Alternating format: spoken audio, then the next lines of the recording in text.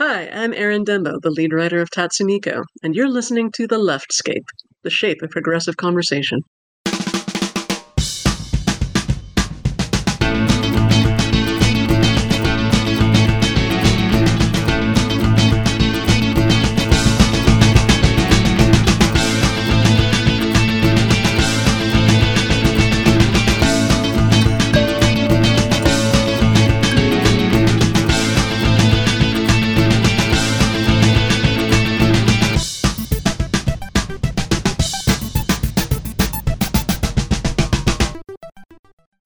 Hi, I'm Wendy Sheridan, and you are listening to The Leftscape, the shape of progressive conversation. And hi, I am Robin Renee. Welcome to episode 136. Yes, and today we get very technical as we share my conversation about AI art with writer and artist Aaron Dembo. And before that, we go into the Geekscape where Robin and I are going to talk about audio technology. And it is technical, but it's not going to be over anybody's head. So I'm not trying to scare anyone off. Yes, definitely. Especially AI is everywhere and it sort of touches everything we do right now. And I'm really interested and excited to hear this conversation. Yeah. And Aaron starts out with a very nice introduction to what the hell AI is and all of that stuff. So it's a good conversation that we had. Very, very cool.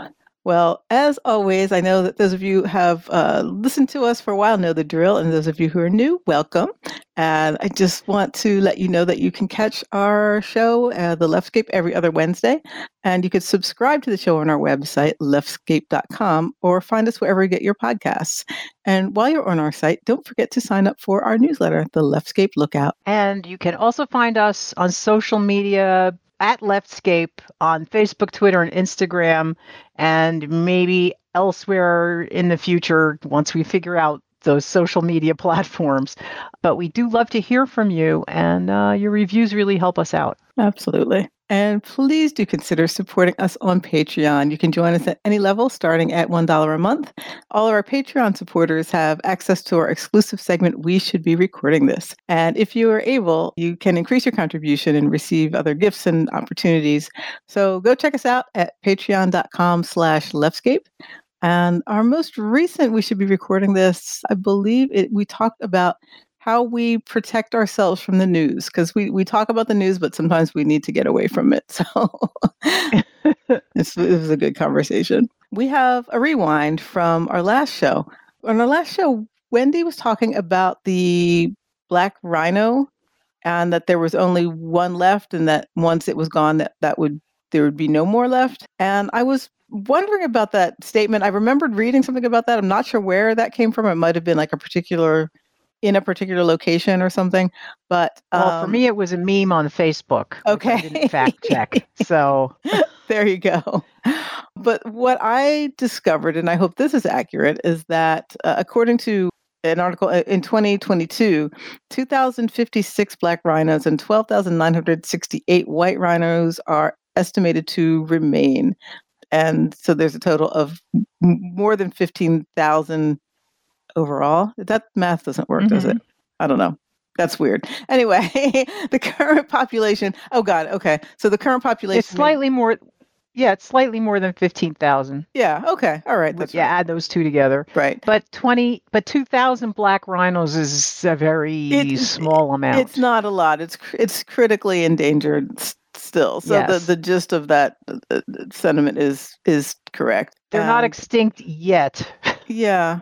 But it looks actually, there's been some optimism about them. It's cautious optimism, but so that's what we got from that. But anyway, we try to keep up with our mistakes. And I know our last episode, we talked a lot about death and funerals and dealing with grief and blah, blah, blah. And I just wanted to mention, because I said something about my spouse getting hit a lot recently, and last week he had 2 more funerals to attend last week. So it's, as much as I would love to put a moratorium on death, I can't, so to speak. Yes. I'm sorry. That's a lot. It is. Yeah. It's a weird part of Yeah. life. And so let's make a 90-degree turn in our mood and Yes. do our random facts and the news. All right. Fair enough. And the first random fact is mine. An escaped cow shattered the windshield of a Tesla and left feces on the hood in Pleasanton, California in early February. The cow was not injured and she was returned to her owner. And there was no indication of how the cow wound up on the windshield, or or if this was a statement against the owner of that I don't particular know. company. I don't know. It kind of looked like the car was parked. Even it wasn't like a motor vehicle accident. It's like some cow just said, "I don't like this thing. I don't know," and took a crap on the shop. Okay. Well, my random fact is that omphalophobia is the fear of belly buttons. People with this fear may avoid the beach, swimming pools, or other places where exposure is likely. In severe cases, they may cover up their own belly buttons with tape or bandages. And I had never heard of that one. It's fascinating to me. I'm impressed that you could pronounce that first try. So, because I know I'd stumble over it. Yeah.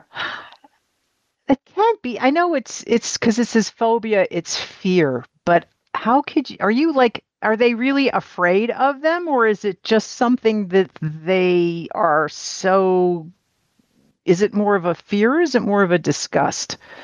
Or a dislike, like a severe dislike. I think I don't know. That's actually a good conversation. Like what are the delineations between those things, right? I mean, I've seen people really get unnerved by patterns or styrofoam peanuts. I knew someone had a thing about them. Wow. So I don't know if it was like fear, like they would go run screaming, but they did not want to touch or be around them at all. So it's something. Okay. It's something in that. Yeah, universe. Okay. Yeah, it's interesting. Yeah, wow. And all right. And now it's time for all of the news that we can handle.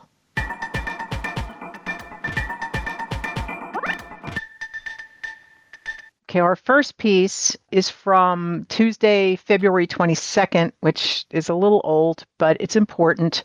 The Supreme Court that day listened to arguments in the landmark case of Gonzalez versus Google. And they're grappling for the first time with whether to make big changes in a 1996 law protecting service providers and publishers from being sued over content their users post.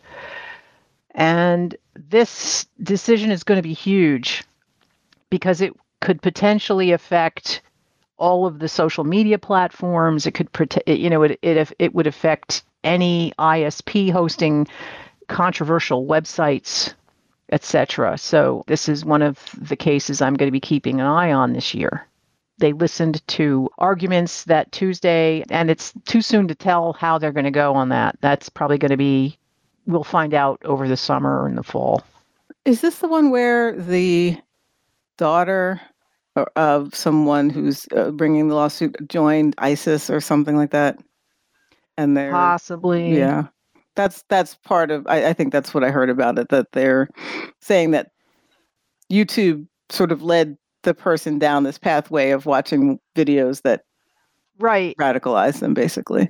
Right, and if the judgment goes, if they say yes, people can sue these providers or these, the service providers, that's going to make things. It's going to change the online landscape significantly. Yeah, I'm not sure how it works without algorithms. The algorithms would have to change that for sure. Yeah, and there would have to be probably a lot more human oversight because, a multi-billion-dollar company, I don't think is going to want to protect all of their assets by algorithms alone. Right. Interesting. Well, So we're thank you just for gonna keep keeping an eye on these cases. So my news story is that I talked last time about a bill that came up in Montana schools that was meant to ban the discussion and the teaching of scientific theory. And people were, obviously really up in arms about that because it meant that you basically can't teach science at all if that's the case. Well, that proposal, luckily, was voted unanimously down, including the original person who proposed it. So he wants to rewrite it and bring it back, but there's this overarching thing. Smacked him in the face and told him he was an idiot. Like this is a badly written law. Basically, yes. It says at this hearing, some of Montana's top science teachers and students implored lawmakers to do what they did this week and to put the bill to bed for good. They said it would stop Montana educators from being able to teach common scientific theories like gravity, atomic theory, and the Big Bang theory, among others. And the person who brought this, Emmerich is his name. He said the language of the bill I thought was simple, but as I have learned, the simpler a bill is, the more fallout likely it has. So yes, he learned a valuable lesson that even if you're trying to ban evolution, which is stupid in and of itself. Oh, was that his actual, that's what he was targeting, was evolution? I don't know. I think because it was science, that's what I'm guessing. I could be wrong about that. But I was thinking the theories that upset people lately is evolution, which has been forever, and critical race theory more recently. So since this is a science thing, I was thinking maybe it was like an evolution, because people say, maybe it's anything with the word theory, right? Because that would cover both. That's true. Very true. And obviously, this guy it did not come into the legislature through being a lawyer, because then he would understand how laws are supposed to be written. Right. So anyway. Here you go. Senator Daniel Emmerich of Great Falls. That's who this is. So so I want to keep an eye on this one just because the idea of blanket banning whole conversations and whole parts of education, I think, are really not where we want to go. No. And Montana is not. I mean, I'm proud of their legislature for tabling this, but it's probably just because it was written really stupidly.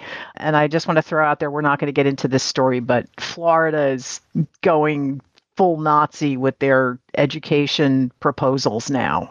It's insane. And I don't even want to talk about it. So let's go. That's more than you can more news than we can handle today. Okay.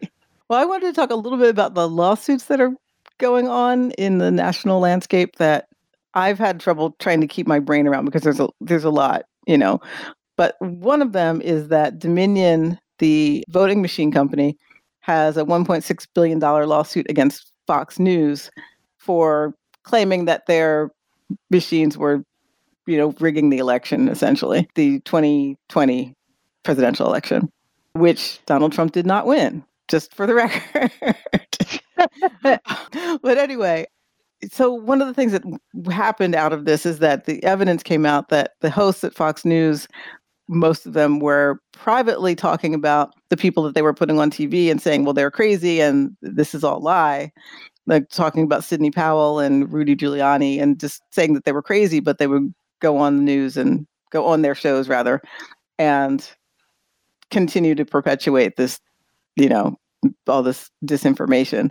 So that's a huge part of this case. And, some people feel like it's the strongest case that you could imagine by some accounts for Dominion winning this. And some say that Fox, their usual MO would be to settle out of court. Other people, more recently, I read that it's looking like they're actually going to go to trial with this. And maybe they think they can beat it. I don't know. Oh, I hope so. I hope they do and that they lose. That would be really great. And it would give the ability for us to get more information about what was happening there too. Yes, and I'm also hoping it would either get the hosts that promulgated this disinformation sued individually, which I would also love to see. Yeah. and possibly even taken off the air, which would be the best possible outcome. Right. But Lou Dobbs was one of the people, and he's already off the air. But Tucker, he's he needs to go. He's there for, he's such a powerhouse, and it's amazing to realize that it's really just business there, at least from what some of them said with their own words. That this, creating this division in the country is just, hey man, it's good for their business. So it'll be interesting to see what happens with this. So the other one is that there's like you could really just do a Trump lawsuit roundup just for him because there's a lot going on. So he's got 2 state investigations right now, one in New York City about financial fraud, where he was claiming one net worth for, trying to get loans and another for paying taxes. So that right. Go very well. That's his fluid valuation of his various properties in Manhattan. Yes, exactly. Yes. And the other one is in Fulton County, Georgia, for the election tampering, where he had the perfect phone call, basically, where he was asking for votes to be found that would make him win Georgia in the presidential election. So that a lot of pundits that I've been listening to tend to think that that's like the strongest case that could actually get him indicted, which would be a first. We haven't had a former president indicted before, so that's interesting. But also, maybe that's not of those cases, that's the stronger one currently. Then there are other 2 federal investigations led by Jack Smith, the special prosecutor. So he's investigating Trump's attempt to thwart the peaceful transfer of power in connection with the January 6th thing? Insurrection. That's it. Yes, that. Thing that happened. Yeah. The thing that happened. Right. And also the possession of all the documents that he had at Mar-a-Lago. So that's another thing.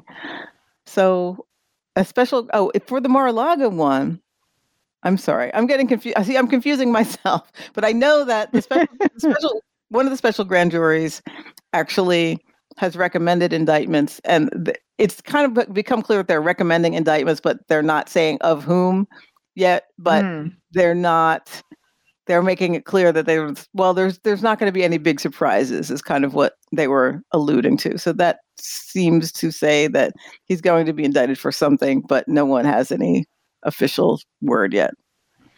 So it's still a waiting game, but it's just, there's a lot happening with all of it. So we'll see. Yeah. And also over the weekend, another Norfolk Southern freight train derailed in Ohio on Saturday, this time near Springfield, Ohio. But unlike the wreck last month carrying toxic chemicals, this one poses no health risks, officials insist. So they really need to get their shit together about our trains. And this company is I don't know. There are no words. It's like, somebody needs to just have like the big slappy hand and slap all these people. Big slappy hand? I don't know. I mean, how do you make these people take care of their shit? Because this is all happening because they're being neglectful in their jobs. They don't have enough people on the trains, and they're running them. They're too long and they're too understaffed, and it's a recipe for disaster. And we keep having disasters. Mm-hmm. This is not something that is like an insolvable problem. This isn't like global warming, which is hopefully solvable, but that would take efforts of like countries and everybody deciding to do things that nobody wants to do. But this is like, we need to make a little less money. Yeah. And put some of the money into go back to fixing our regulations shit. that will actually keep things. And follow the regulations they're supposed to be following. Right. Yeah, it's I mean, probably I a guess this. combination. There are some that get ignored, and there are some that get taken away because people Well, this would this rather is have fewer. probably part of the cleanup on aisle Trump stuff. Clean up on aisle 45. Yes. Yes, thank you. Clean up on aisle 45. This has got to be a consequence of 4 years of his getting rid of regulations. Yeah. So, Just as an aside, that Clean Up on Aisle 45 is a podcast by Allison Gill, who is one of the creator of Mueller, She Wrote, and it's okay. It's a good podcast. I like that, and the phrase is just excellent. The phrase is gold. Well, Yes. Mueller, She Wrote was also they're honestly good title coming up with people. Oh my God, that's. Wendy knows words. I do, and sometimes I put them in an order that makes sense. Okay. Well, in other news, whiskey fungus. So okay. this is very fascinating to me. Whiskey fungus fed by Jack Daniels encrusts a Tennessee town. So basically, there's a dark growth that is fed by alcohol vapors that comes from the barrels of aging Jack Daniels. Oh my God. And it's coated homes, cars, patio furniture. Oh shit. And so there's a woman who is actually suing in Lincoln County about this. It's fascinating. I mean, apparently this has been a problem around various distilleries in the past, and I just never heard of it. It's pretty interesting. But Jack Daniels has 6 warehouses in that county, and they want to expand, and people are getting upset that they are saying, like, we have enough of this stuff, But I don't know. Like, so there's like a controversy around that. Some were saying, well, you can just wash your house and it's not a big deal. And other people are saying it's really causing damage. But this is a side effect of making whiskey I had never heard about. So It's kind of interesting. I'm going to post the link to this article because it fascinates me.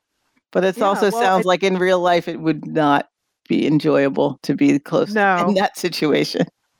I don't think it would be either. It is kind of amazing that there seems to be a fungus that will eat anything. Yes. Right. There's, if you have a thing and eventually there will be a fungus that will eat it. So, and and this is to the reader and to you, if you haven't seen the documentary Fabulous Fungi, I recommend it. So I think it's on Netflix right now, and I had seen it before and I just rewatched it recently, and they showed examples of certain fungi eating like plastics or oil spills or other things. So that's why I'm thinking, their job is to basically, break down living matter and make it available to be, they're the ultimate recyclers on our planet. And it goes into the mycelium network under the ground and it talks about, fungi being, getting completely off topic. Yeah, well, that kind of documentary is definitely my jam. But I just want to read a little bit of this. So the fungus that thrives off lost alcohol has been noted at least since the 1870s,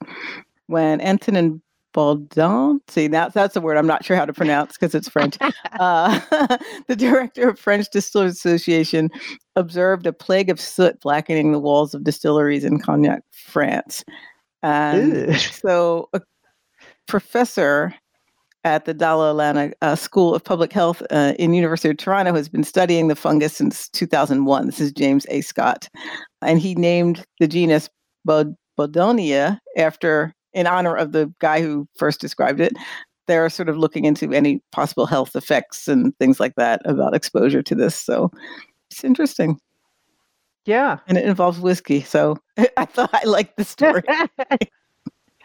Okay. There you go. And our final news item for today is about the Madison, Wisconsin Streets and Engineering Division. And they recently announced the names of the winners of the Wisconsin Saltwise Snowplow Naming Contest. Oh, boy. I'm actually I am loving how all of these municipalities have decided to name all their plows and their various trucks, and that they solicit names from the local population. The people have spoken, and they have chosen wisely with the names Saltimus Prime, Snowy-Wan Kenobi, Seymour Pavement, and Dolly Plowton falling to the top. Oh boy. The quad-axle brine truck, which is the kind of truck it is now known as Saltimus Prime, and that name edged out 15 other candidates, including Barbara Salters and Sweet Carol Brine. These puns. The name in the race. I am like, the Madison, Wisconsin population is coming up with some great names. I love all of these names. The name in the race for the bike path plow, Snowy-Wan Kenobi, won in a landslide victory against the runner-up Austin Plowers. So all these losing names, like other towns in Wisconsin, go get them. Yeah, that one's pretty good. Austin Plowers is pretty good too. The voting was set up as ranked choice voting, where the voters select their top 5 picks. And I'm a big fan of ranked choice voting. We use that for the Hugo Awards, and I wouldn't mind seeing that for state and federal elections at some point. Yeah, I liked what we learned about the Australian voting system. I think that would be helpful. Yeah, they're ranked choice, right? That's how. Yeah. Mm-hmm. Okay, and then the top 5 candidates. I just got a couple more crazy names in the race for double wing plow truck. And you have to get the name of the plow because they're riffing off of the kind of plow it is. And I'm guessing the double wing plow has a point in the front and it moves snow out off of both directions instead of the ones we see locally that just sort of shoves it onto your driveway. Anyway, the double wing plow truck names were Kung Plow Chicken, Pushy McDrifty Flakes, Snowsferatu, and Blizzo, and the winner, Dolly Plowton. And last but certainly not least... I think I would have gone with Blizzo in that one. That's really great. That's funny. Seymour Pavement took home the title of naming the new loader with plow and wing, narrowly advancing past Scooby-Doo with a narrow margin of less than 15 points. And I think there's an ice cream place near me called Scooby-Doo, actually. That's another one. But, that is good. Bodie McBoatface has some competition now. Well, there was a Pushy McDrifty Flakes. Yeah, so, that's pretty good. And with that, that will be all the news we're handling today.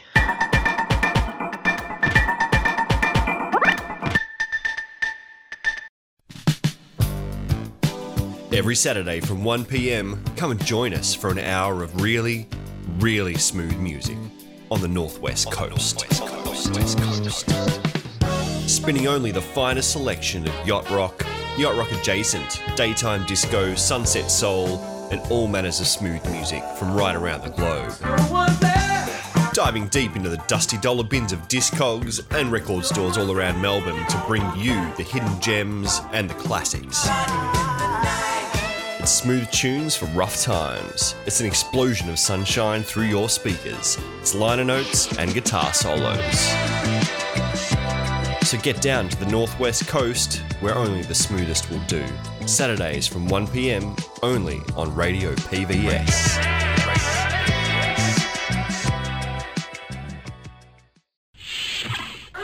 Okay. Fascinating. Okay. Fascinating. Okay. Fascinating. Okay. Fascinating. Okay. Fascinating. Okay. Fascinating. Are you out of your fucking mind? Heard of that? Oh, and fascinating. Okay. No computer. Okay. Stand by. Hi, welcome to the Geekscape, where one of us is going to geek out about a certain topic that maybe the other one doesn't know a whole lot about. And I think Robin was asking me about recording technology.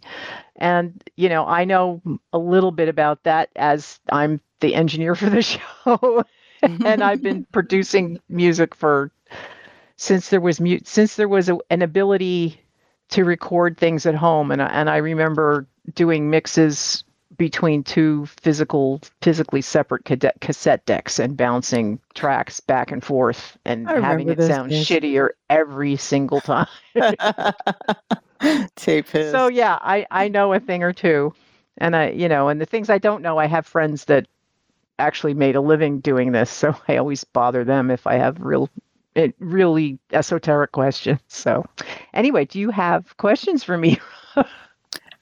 Well, I have a million questions and don't know where to start, because I have never been a real gearhead specifically. I've been more of a songwriter, and I've been blessed by having really good engineers around me a lot of the time. And Yeah. it's like I really want to set up at home and really have full capabilities in terms of recording music and voiceovers and podcasts and Right. all the things, So anything you can tell me about what you have or think is state of the art in terms of putting together a home studio, maybe that would be interesting Okay. to me. Yeah, I don't know how state of the art I am anymore. I guess that's what I mean. Like, what's new? It's like every time I turn around, it's like I have a rack of equipment that's out of date and I need to get rid of it. Okay. It's, thousands and thousands of dollars. The thing about now is it's the entry point for home recording is incredibly low right now. And it's the lowest it has ever been. And I don't know that we're ever going to go back to the old ways. And it's actually at the point where I have old recordings on media that I cannot play, and I'm racking my brain to find a place that can digitize these things for me. I mean, there's a lot of places that are digitizing visual media, audio visual media, like movies and tapes and stuff, and audio tape, not so much. But nowadays, we had demo or I masters on that. I have a master on a DAT.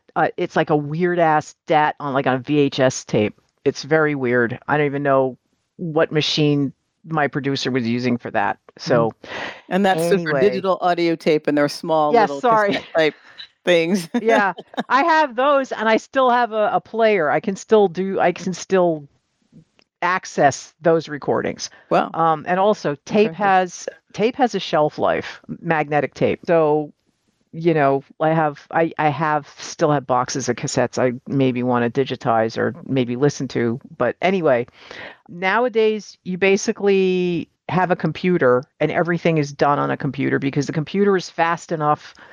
Audio recording I think it's slow. Milliseconds to a computer is a long time. A computer can do a whole lot of instructions in a millisecond, and a millisecond for audio is nothing.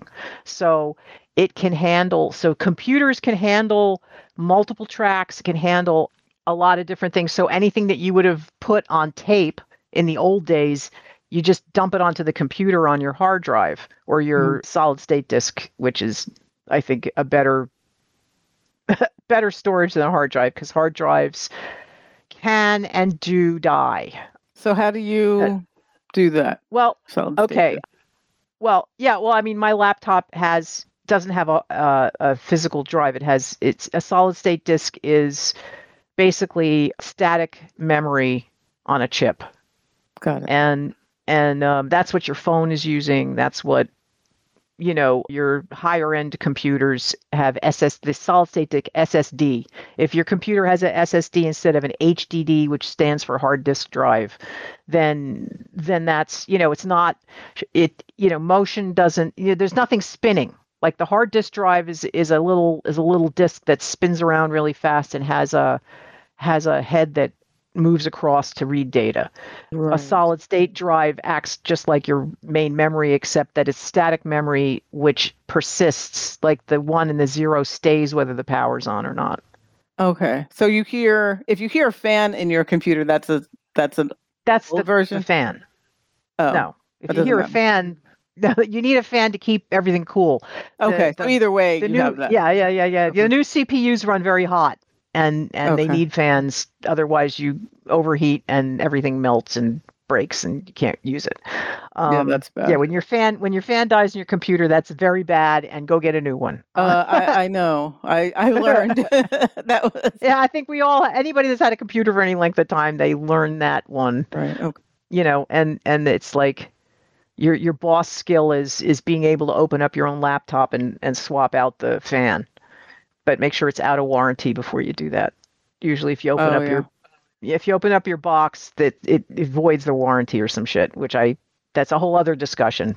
I've been taking my computer. Yeah, I've been taking my computer to You Break, I Fix. Oh, cool. Yeah, they're good. Is that a chain or is that just a guy? I think it's a chain. I don't know how large of a chain it is, but I'm pretty sure I know that they're down in Maryland as well as one close by to me. And the Geek Squad, I've not had great luck with, so I think I like. Yeah, I like the name of that. So I'll have to see. They're up here.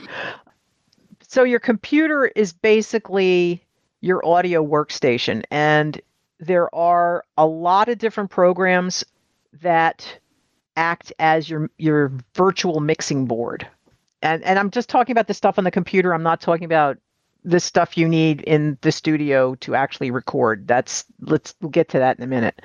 The top end of the digital audio workstations, or DAW, everything is a 3-letter acronym because it's a computer stuff. So a DAW or a DAW is a digital audio workstation, and the last time I was looking is a program called Pro Tools, and it's not cheap. I don't remember how much it costs now, and it used to come with hardware that you plug into the computer, that you plug in all of your guitars or your microphones and everything else. So it has an outboard mixer that you plug your physical instruments into, which you're going to need at some point outside the computer. But Pro Tools, the interface there's a lot of different ones that do the same things as Pro Tools. I don't use Pro Tools because it was, I think, 4 figures when I was getting into the digital audio workstations, and I use something called Acid Pro. And I don't know if Acid was an acronym for something or not, but I've been using Acid Pro for a long time. It's like I think they're up to like version 12 or 13, and I've been using it since version 2. So. And you just update it when there's updates, and you can keep up with it. I update it when my computer says, "Oh, I'm not able to run your version that you have now." Like, every time Windows comes out with a new operating system, half your software isn't going to work on it, and that's when you need to upgrade. I upgrade occasionally, like every other, like on the odd numbered releases, I tend to buy it again, and it's running about $100 an upgrade. It's not terrible. But it lets me do everything I need to do. And you have, like, each track is individual, and you can put effects on it. You have software effects. So you don't have to do everything right when you're recording. You can add that on later. So they have a lot of software effects, and a lot of different companies have different effects that plug into your DAW. And you can set up your virtual and recording environment that way. And then you need something that's going to plug into your computer. So it's, at this point, it's got to be a USB. It has to have an output that goes USB into your computer. It used to be able to go into your audio inputs. I think maybe you still can, but the sound quality I don't think is going to be as good. So on the outside of your computer, you need something that's called a analog to digital converter. Right. Because you need to take the analog waveforms of the instruments that you're playing in, that you're putting in, and your vocals, and you have to convert that into digital information that the computer can deal with. They come out with new ones every year, and that will depend on what you're wanting to record, like how many inputs you want to have.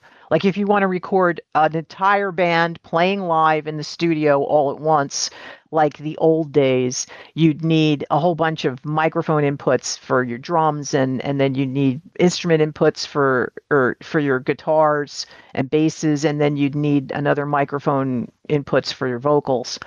and that would So go it starts to look into- like a board, kind of, I guess. Yeah, well, it looks like a mixing board. It's going to have a million inputs and one output that goes into your computer, and your computer is the actual mixing board. I mean, they have boxes that do all of this on the box. You know, Right. they have that too. I'm pretty acclimated to working with a computer. I mean, I've done a bit in Audacity, which is good. I feel like, I don't know, right? So far it's been like creating, doing edits and things, like minor things Right. in Audacity. I haven't Well, done yeah, a lot of huge stuff. Yeah, the difference between Audacity, which is a waveform editor, and a DAW, which is a mixer, Right. is Audacity will take like basically one waveform, and it could be mono or stereo, and you can play with it and do some things to it. You can add effects and do manipulation and cut and splice stuff. But to get a real mix where you're doing multi-track recording, you need a DAW, because Audacity doesn't do multi-track, and it's also Audacity is free. Right. And You can't. that one, I thought you could do full recordings in Audacity. maybe you can. I mean, Yeah. back when I used the free version, it looked just like SoundForge to me. Mhm. So, and that's also a waveform editor. It's not an audio workstation. Okay. But I just I bought may be wrong now. Ableton, and I'm just Yeah, that's getting one just of those. starting to get into it, and so that's a whole thing that I've been like overwhelmed, but I'll get there. I just have to do step by step, Yeah, Ableton is another DAW, digital audio workstation, which I have not used. So, I mean, I can give you, general tips. It's very analogous to old school recording where, you were doing tape. You have all of your tracks, on the screen. If you have like lots and lots of tracks, you kind of want to start grouping stuff. This is more into workflows. Like you want to put all your drums in like a drum. You can, like in Acid Pro, you can make these folder tracks where you can put a whole bunch of tracks in a folder and basically hide them, or if you do something to them like the volume or something, it affects all of them together. So you could do like, you put all your drums in a drum folder and the guitars in a guitar folder and stuff like that. So it cleans out. You don't have too much stuff to look at when you're editing or when you're mixing. First, you like get all the drum levels for the drum kit yourself, like arranged the way you want, and then you can put them in a folder. And then if you need to bring all of the drums up, you can just bring it up on the folder. It's like having like a bus, and that's a bus is a group of tracks that are being controlled as one track. So volume would go up and down on all the tracks at the same time. And you can also put an effects loop on there on that just those by themselves, So that means you can change the reverb on just the drums or just the guitars or, whatever. And I would want to keep those separate as much as possible until you really have to mix down. Exactly. Okay. Yes. Right. And one thing that I've been noticing is people are starting to not pay attention to, like on video, is keeping the volume pretty much the same level for, if you're going from between. I just remember, there was a documentary we watched where the audio levels between scenes were noticeably extremely different. Yeah, it was very. Yeah, I'm trying to be polite, Yeah. Well, they were like, I had it turned up for one thing, and then it cuts to another scene. It's like, oh, whoa, gotta turn the volume down. It's like, holy shit. Right. And that's because the audio track was not normalized, which is a process that you do at the end. Yes, that's part of mastering. What's normalizing as opposed to equalizing? Okay, normalizing is volume. Overall volume, and equalizing is frequency based. Okay. When you're equalizing something, that's EQ, and all that's doing is taking, and depending on how many bands your EQ is, that's each band is a certain frequency range. like, like 60 hertz to 100 hertz, 100 hertz to 500 hertz, 500 to 1,000, that kind of thing. And I think 2,000 hertz is kind of the high end, like that kind of noise. That's around 2,000 hertz. So if you're hearing a lot of hiss, you drop down the very top end. That's when you're EQing and you see those weird curves. You can boost the bass for certain things or lower. That's where you're adjusting each frequency band to get a particular sound that you want. Okay.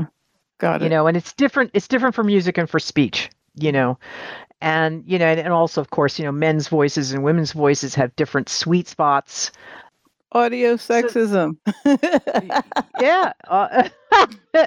And then when you're getting into like the actual recording, there's like a jillion different kinds of microphones, and some are workhorses like the Shure SM58, which has been around for, it's got to be like 80 years at this point. I have that mic. Yeah, it's classic. Everybody has that mic. Everybody who's a musician has a SM58 at some point.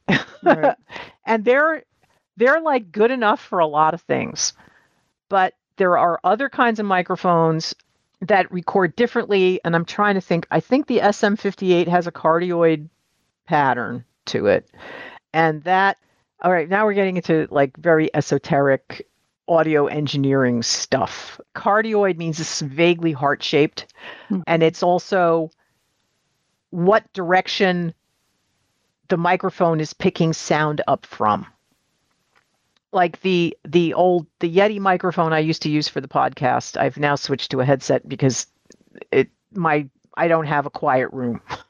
And I used to use this Yeti microphone that I love it a lot. It has a switch that you can change the recording pattern to like 3 or 4 different things depending on what it is you're recording and where people are in the room. Like if you're right in front of the microphone, you want a cardioid. If you're recording 2 people, and I forget the name of this pattern, but it looks like a Venn diagram with two overlapping circles, like to the left and the right. So that will pick up people sitting on either side of the microphone. And it kind of gives you a little bit of stereo separation as well. And you want different kind of microphones for different kinds of recording purposes. For vocals, a cardioid is basically the best thing, and I think they also work really well for drums. Although they do also make specific microphones for some of the drums. Like I think there's one for the cymbals on the drums, and there's another kind that works better for kick drums and stuff like that. I haven't had to mic a drum set in a recording situation ever, only in live situations, and that's a whole other different sound engineering set of skills.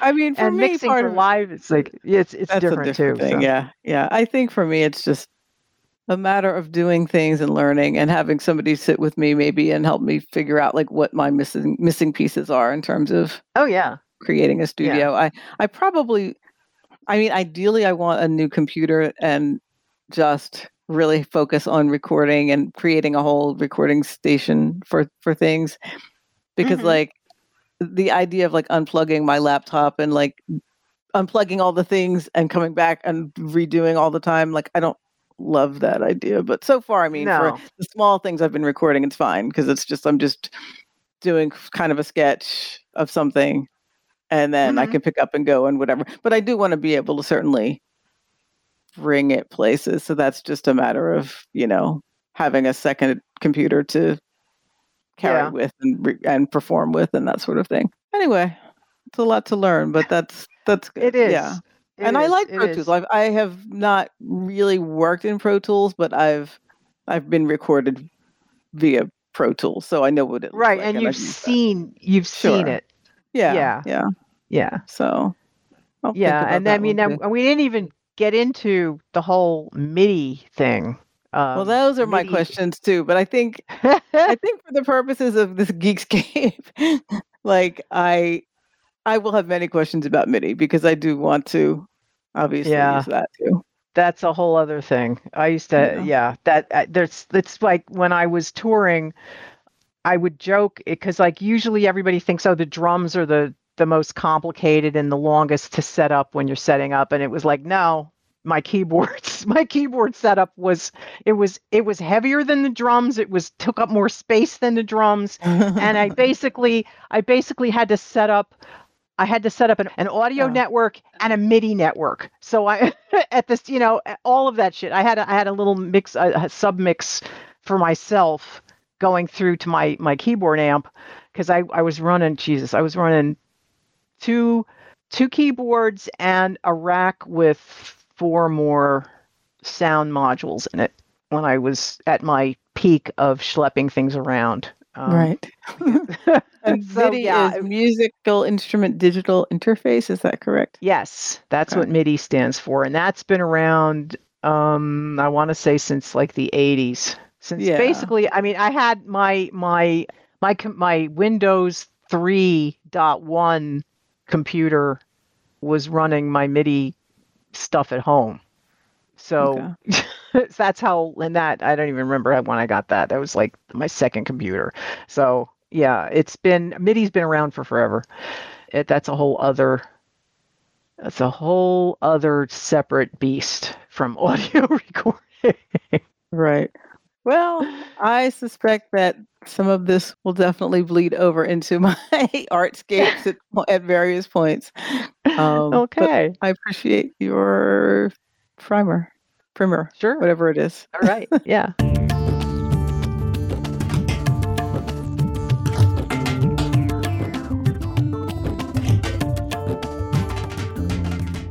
I am very happy to be here today with Erin Dembo, a woman of many talents.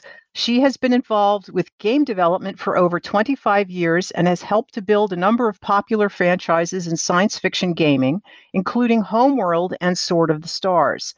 She has also worked on 2 different artificial intelligence projects and has been interviewed for the AI ethics course taught by Athabasca University.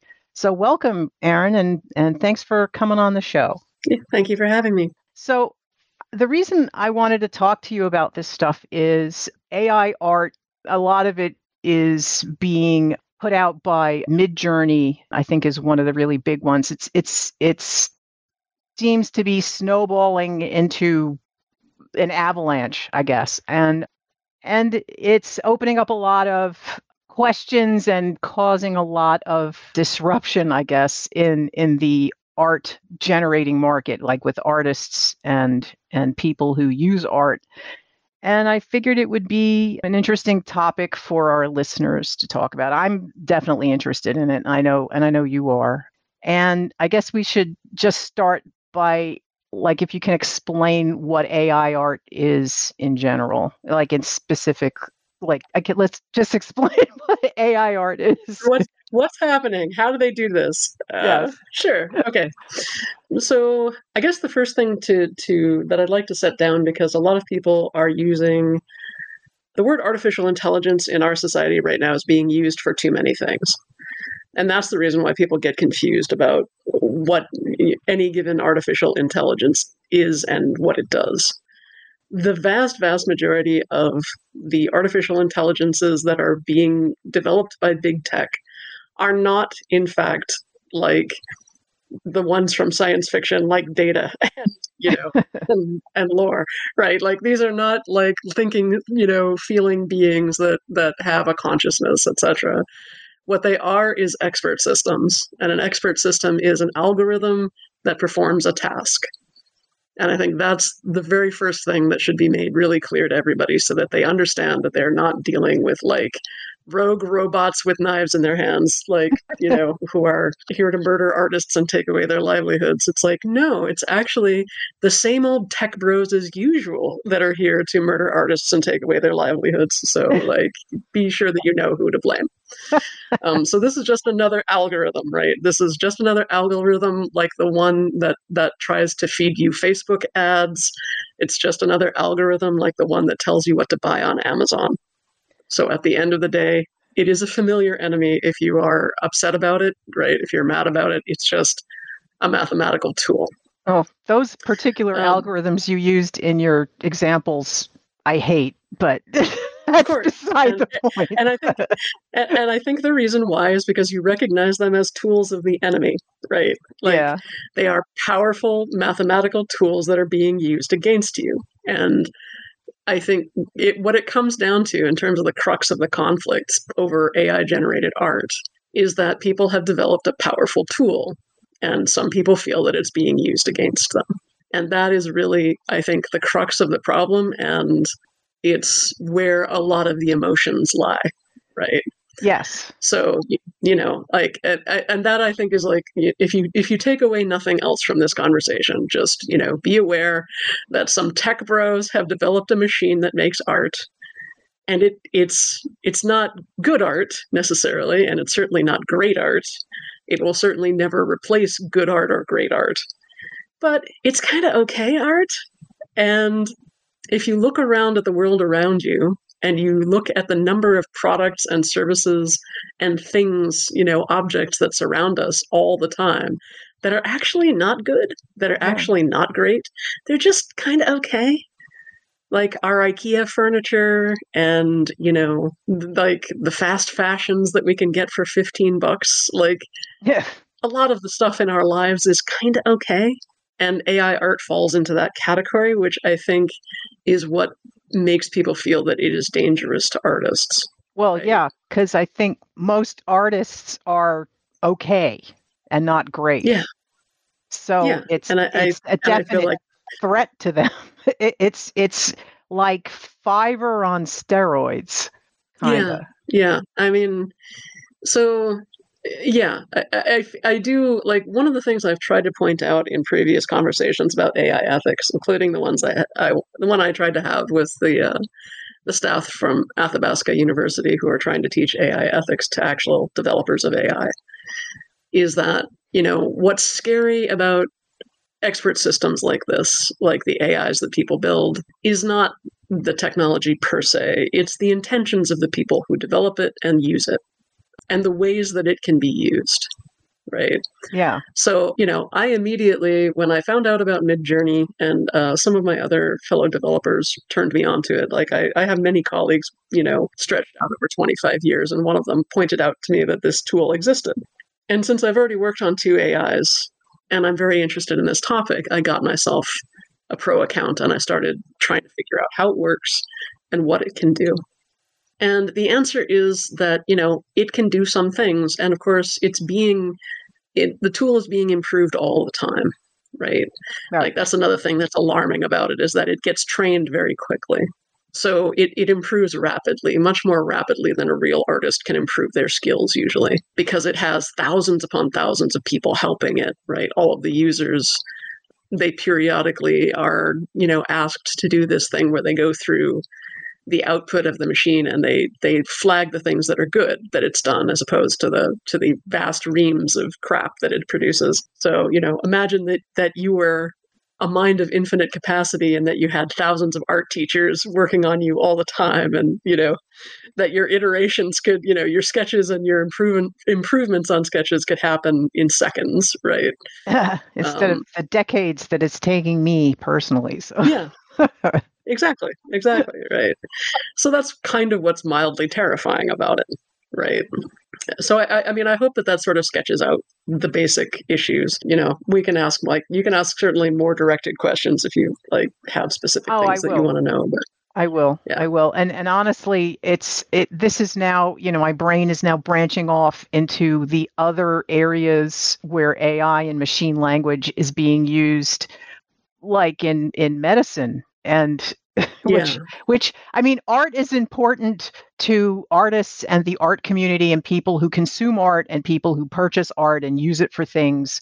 And it's And the human one of the race. yes, and how I make a living, and so like that whole thing aside, I think about like, are we letting these algorithms replace doctors now, or is this already happening? And I kind of remember reading something about how they train those particular AIs and they wind up with biases that are, leaning towards certain possibly genders or racial characteristics, and in that kind of like blew up in my head, and I know I'm getting off topic like within 5 minutes, but that's kind of me. No, I don't think you're off topic. I think actually you're very much on topic, right? So like, let's talk a bit about those biases, Okay. right? So every algorithm has them. Every AI expert system will produce trends and biases. And this is why, if you look at I'll bring it back to the topic so that we're sort of on topic. This is why, if you look at like the different AI art generators, there are 4 or 5 of them that are pretty big in the market right now. They all have different outputs, right? They do slightly different things. And even if you give them the identical prompt, because a lot of these image generators are text to image generators, you give them a text prompt and they produce an image.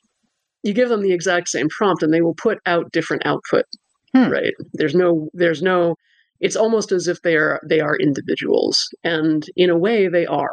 And that is because the different teams that have trained these AIs have used different training data and different methods. So even if like the big chunk of training data that they used all comes from the same source, each team had their own methodology and they've tweaked their machines in different ways. So, all AIs are not the same in the same way that all cars are not the same, right? They're all machines, but different teams develop different quirks and different performance issues and different outputs. And so the biases in an AI come from the people who train it, and they come from the data that it is trained upon. And that is why it is very hard for our expert systems to be better than we are. And that is one of the things that make them so dangerous, because in many ways we suck. It's very hard. Well, I mean, like I have put it forward in my fiction when I was positing that we could have a real AI, which is an actual, machine person, that, it would be a lot like a real person in the sense that its personality would derive from its experiences, and what it expects to the world and what it gives to the world will be based on how it's been treated. And that's the most terrifying thing about them. Yes. Because the people nothing scares us more than the people we've abused. Well, yes, that explains a lot of behavior on a lot of a lot of people in the United States, at least. So yes, right. It's why people are, it's why white people are terrified of minorities. It's why men are sometimes scared of women. It's why, anybody who's been like marginalized or hurt by us, becomes scary to us. And that's why we make them like into monsters in our horror movies and stuff like that. So, yeah, what's scary about AIs is that it's very hard to make them better than we are. But on the other hand, it's also faster to make them better than we are. Once we notice a bias that we don't like, we can train away from it far more quickly than we can train people. And unlike people, AIs do not have a dedicated sense of identity and get emotional about the fact that their biases are being changed. People can get very defensive and angry when you attack their biases because they've made that part of their identity. And AI doesn't have an identity, so it doesn't care that you've made it less racist. It doesn't take that personally and, start yelling at you, all lives matter. And AI can be like, oh, okay, less racist. Well, let's go then and move on. So in that way, I guess it can be a slight improvement on us at times. Okay. So I think a lot of, other than art, the I don't even know what classification to put them in the middling artist community, and who are starting to get upset or have been upset about the fact that this exists at all, they're coming at it from thinking about the art that has been used to train it, that because it's what is it, they scraped the internet for 5.83 billion images or something like that, and yes, and yeah, people are saying, well, that's my art, I own it, and I didn't give you permission to what is essentially creating derivative works or something. And then that gets into this whole copyright issue, Yeah. which I did a quick search today because I kind of remembered reading something a month or two ago where a court had ruled that AI art is not inherently copyrightable, like the AI can't copyright the art. And then this morning, I read that Chris Castanova, who was the woman who created the graphic novel Completely in Midjourney, she has received a copyright for that graphic novel, which I believe is the first AI art to get copyrighted. So that's setting a precedent. But, so she can copyright it because she's a human and created the prompts for the art that this algorithm generated. So she's copywriting her use of the tool. Yeah. Right. Yeah. And I'm cool with that.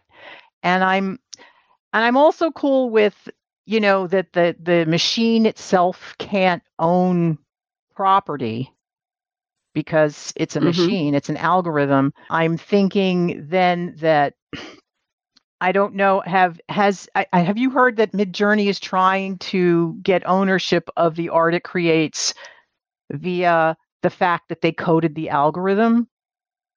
Or is that what got shot down? I think that I think that so basically, just to take a quick step back, and I will talk about Midjourney because it's the AI art generator that I have the most experience with. Please keep in mind that different AI teams have taken different approaches to copyright. Some of them are mutually exclusive. So don't think that there's one tech bro approach to this that we can all kind of beat the stuffing out of and we're done. No, we can't, right? Different teams are taking different attitudes, they're taking different approaches, and they're making different legal arguments. So we're going to have to knock them down one by one if we're going to do that. So far as Midjourney goes, I think one of the important things to understand about Midjourney is that Midjourney uses Discord as its interface. And therefore, the art that is being created by Midjourney a lot of the time, especially by users who are not paying a lot to use it, is being created in a community context. So what that means is you can enter any prompt that you want, but any other user who's on Discord at the time can see the prompt that you're using, can see the art that you're doing, and can grab that art and use it as a visual prompt for their own art, or use it, do an upgraded version of that for themselves that will end up on their feed and stuff like that. So a lot of Midjourney's terms of service are designed to cover their butts over the fact that their art is being created and in this community context, right? That's why, unless you're paying for a private account, which will allow you to sort of make your art with the AI private, they say that you can't have any copyright on it because they don't want to try and defend your copyright from 30 million people who can grab it right there because it's right there in the open, right? Right. That would be self-defeating and very difficult. And also, it's kind of counter to what they're looking for because they want that community context. They want people to learn from each other and to see what's possible by watching other artists work. So it's like a gigantic studio where everybody's able to look over each other's shoulders and get ideas and learn new things. So yeah, I don't know what will eventually happen in terms of individual people using these tools, copywriting the work that is done. But I would argue that when it comes to something where it's an extended work with multiple pieces of art, which all have to be coordinated and prompted by the same person, that starts to be the kind of commitment of time and the kind of commitment of creativity and imagination that I would associate with a valid copyright. So whereas copywriting one image, okay, Midjourney can produce that pretty quick and it doesn't take much from you. But by the time you've done an entire graphic novel, which is multiple pages with multiple art images that all have to somehow coordinate and make sense, yeah, then you're starting to get into a little bit more, valid human interaction with the machine. And, yeah, I mean, yeah. I don't honestly see this settling out in a legal sense for at least a decade. I as I was Googling this morning, I saw the long list of people now who are now suing. I know Getty Images is one of them, and they're suing over the use of their images in the training data. Yeah. And I remember, in one of your Substack essays that you were thinking that this is going to play out in like two ways, like something you called the Spotify model, where artists who have been incorporated in the training data would get some kind of royalty when their art is used to I think your specific thing was if someone is saying in the style of living artist or artist whose work is still under copyright, that they would get a micro payment, which I'm hoping would be more than Spotify, because I think Spotify pays like 0.3 of a cent per play. Yeah. I get about 60 cents a year for people playing my stuff on Spotify. So yeah, I know it's not a lot. Yeah. I think. Yeah, it's basically what I have pointed out to people before we leave the topic of training data behind. I've written a couple of Substack essays where I was trying to explain how these machines work and what's wrong with them, and in terms of legally and ethically. And the training data is one of their Achilles heels, right? The training data is the place where it is easiest to attack them legally. Yeah. And so I have pointed people towards the training data as because most of these machines are trained on a data set which is called Lion 5B. And as you pointed out, it has over 5 billion images in it. These were accumulated, and the images are not, they are not just images, they're clips, which means they are images that are associated with text data. So there has to be text data in order for an image to be useful to the AI. But, the internet is a big place, and Lion 5B was created through what's called data scraping, which is where you have a machine that goes through all of the publicly available data on the internet. And they came up with over 5 billion clips, which is images that do have some data associated with them. And they used that to create this training data set. I did a calculation about, if you had to go through Lion 5B and figure out the copyright information for every image in that training set, how long would that take you? And the way it worked out was, I think, over 11,000 years, even if you only spent 1 minute on each image. Well, and that's how those numbers work out. When you have that many zeros after the word, after 5.5, you end up with a lot of time to go through that training data. Yeah. While you were saying that, I just had this image of all of the tens of thousands of people that just got recently laid off from Twitter and Microsoft and Facebook can now get hired to go look at that all in. If something's going to take 11,000 years, you need like thousands of people doing it all at the same time, and it could actually get done. Yeah, and as I said, that projection was based on spending 1 minute to track down the copyright data, right? Like, think about how long you can spend trying to track down copyright data on an image. Yeah, so the other important thing to point out about that is that Getty Images is not an artist, right? No. Getty Images is a copyright holder. Yes. And, not necessarily a friendly one. Like, they're a big company. But they are not necessarily pro-artist. They are just, they're pro-Getty Images. They like to have control over image data. They like to have control over art. They've appropriated control over a lot of art, a lot of the best available images of a lot of important art and art history that is in the public domain. So, I'm not necessarily a big friend to Getty Images. No, I mean, if my stuff was, it's a stock site, and I know they're very litigious to begin with.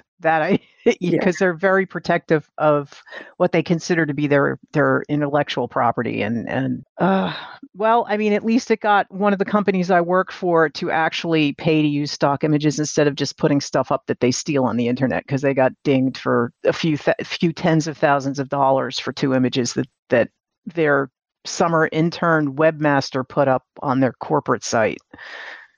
So they learned their lesson for that. But anyway. Yeah. Well, I mean, the tech people who are building these AIs may have to learn similar harsh lessons, and some of them, some of these teams may not survive, right? Yeah. Well, and the only problem in terms of attacking them, and the reason why it's 50-50 whether the individual artists and the groups of artists who are suing them will win, is that a lot of these big projects that are based on big scrapes are also backed by big tech. Right? They're backed by companies like Google and Microsoft, and it's very hard to beat the big five in terms of taking them to court. They are very large, very powerful corporations. That doesn't mean that we shouldn't challenge them. We absolutely should. I really, I wish they could just be ethical from the beginning. Like, hey, we're doing this thing. And I guess it's because they don't want to pay out before they figure out how to make their billions of dollars off of the billions of images that they didn't own in the first place. And it's a big broad appropriation of information that exists in a commons that we created. Yeah. Right. And by we, I just mean we collectively, the human race, have created a data set that has tremendous value. And the issue is they feel that they can appropriate it and monetize it without providing any benefit to the people who created it. Well, that is a problem that actually goes way beyond just AI art. Yes, it does. Although, I mean, it wouldn't be bad to kind of put these mega corporations on notice that this is not a business practice that the world will accept anymore. I mean, it would be not great. At all. It would be really great. And if it has to go through, if this is where we get that wedge in, that's fine with me, because I would really like that. I totally agree. To stop. Yeah, it doesn't matter where you draw the line, as long as you draw the line somewhere. Yeah. And if this is the thing, right? If this is the thing that finally breaks the camel's back, good, right? Yeah. Something had to, I mean, I personally, I see a lot of benign uses for Midjourney and other AI art generators, but as I point out, humanity kind of sucks, and there are a lot of ways that this can be used to do harm. Oh yeah. And a lot of ways that it can harm, people who are already kind of at the margins of the art world, right? And scraping by. Yes. And put them out of work and, etc. So I get it. And that's why I contributed to the GoFundMe for the Concept Artists Association who are going to be suing them, right? It's like, go for it. Somebody has to sue them. Somebody has to bring these arguments forward, and somebody has to push the boundaries here and let them and put them on notice. Yeah, and it's, as usual, our technology is outpacing our codified legal books, or I don't know what our system of laws about things like this. It's well, I mean, everyone's keep in mind that we call it copyright for a reason, right? Yeah. Copyright law is specifically based on a technology. And it was a technology that once didn't exist, and therefore we needed no laws about it. But now we do, right? Because before the printing press, there was no need for copyright, right? Because there was not, a bunch of people who could copy a book and then make money from selling copies of it. Similarly, when a new technology like this, which is potentially really disruptive, right? Every bit as disruptive in its way as the printing press, it needs regulation too. Otherwise, it's going to hurt people. So, the law has to follow the tech that gets made. Yeah. You're also an author of many books. And are there any that you particularly want to tell our listeners about right now? Or if there's something else that you're doing that you want to talk about? I'm still making games. I'm currently the lead writer of a game called Tatsumiko, which is set in a brand new fantasy world that I'm helping to build. I have a military science fiction novel that's out there, which includes a character who has an onboard AI, which he thinks is just an expert system, but, will turn out in future novels not to be, if I ever get around to writing them. And I have a short story collection that people could have a look at called Monsoon and Other Stories, which, I still think is pretty good. I'd be happy to have you read it. But yeah, you can also catch me on Substack. Yeah. So I really appreciate this conversation that we had and you being here. And I want to thank you for being here today. It was my pleasure. Thanks for having me.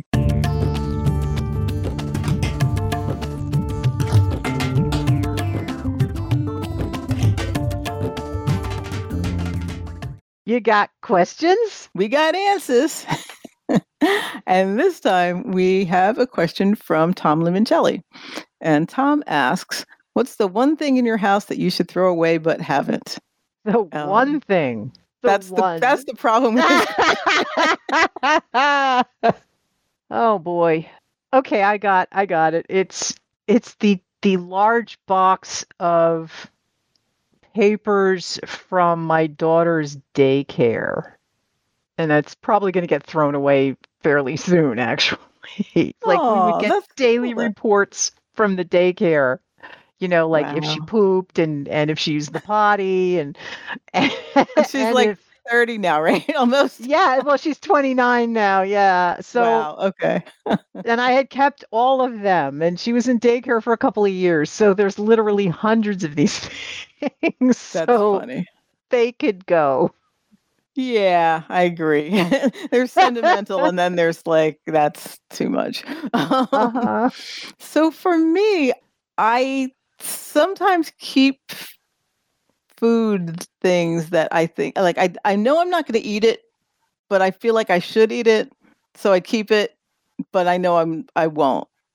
And I don't have anything. It's not something gross in the refrigerator right now. I'm just thinking about there's some boxed soup type things that are they're old, but I'm but what if I run out of everything and I'm throwing away good calories that I might need if there's a there's apocalypse. Yeah, I think I'm probably safe to get rid of this damn soup and get more. I don't know. It's a weird thing, but anyway. My daughter went through my kitchen cabinet in 2017 when we were redoing the kitchen and we were emptying out all of the cabinets, and she's looking at these boxes of, a lot of it was this Thai food that is just heat and eat Thai food that expired in 2009. Oh, wow. That it was 8 years out of date kind of shit. And she went through my spices. She goes, I can't, the spice cover design had changed 4 times from that company. So, some things are good forever though. And I think that, but some things are, but some things are not. That's true. Anyway, that was a good question, Tom. Thank you. And it should inspire me to do some spring cleaning. In our next show, Robin is going to interview pediatrician, parent coach, and author Dr. Lulu. She is the mother of a transgender young adult and has insights to share about how parents can better understand and embrace their LGBTQ children. And then in the Why Is This Awesome segment, it is Del Toro's Pinocchio. Yay. I'm glad we're going to do that one. Tune in in 2 weeks too.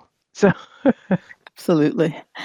So I just want to give a little sign off here. I'm Robin Renee, and you can find me on Facebook at Robin Renee Fan, on Instagram at Robin Renee Music, and on Twitter at Spirit Rock Sexy. And if you hang out on Discord and or in the Subgenius circles, you may know me as Andrew Genius. So if you want to connect in either of those places, let me know. And I'm Wendy Sheridan, and you can find me on Facebook and Instagram at Wendy Cards, on Twitter at Wendy Designs, even though I have an account there, I haven't really logged in there in weeks, and on Etsy at Wendy Cards with a Z. And remember, you can always reach out to us on social media at Leftscape. So please do send us your questions like Tom did, or any other thing you might want to know, and we might answer it on an upcoming show. So until next time, be well. Get ready for our AI overlords. And keep left. You've been listening to the Leftscape podcast. Sound engineering by Wendy Sheridan. Show notes by Robin Renee. Fake sponsor messages by Ariel Sheridan. Web hosting by InMotion. Remote recording by Squadcast. If you like what you hear, please share it with your friends. You can also follow us on Facebook, Instagram, and Twitter at Leftscape. Become a patron of our show for as little as $1 a month at patreon.com/Leftscape. Thanks for listening.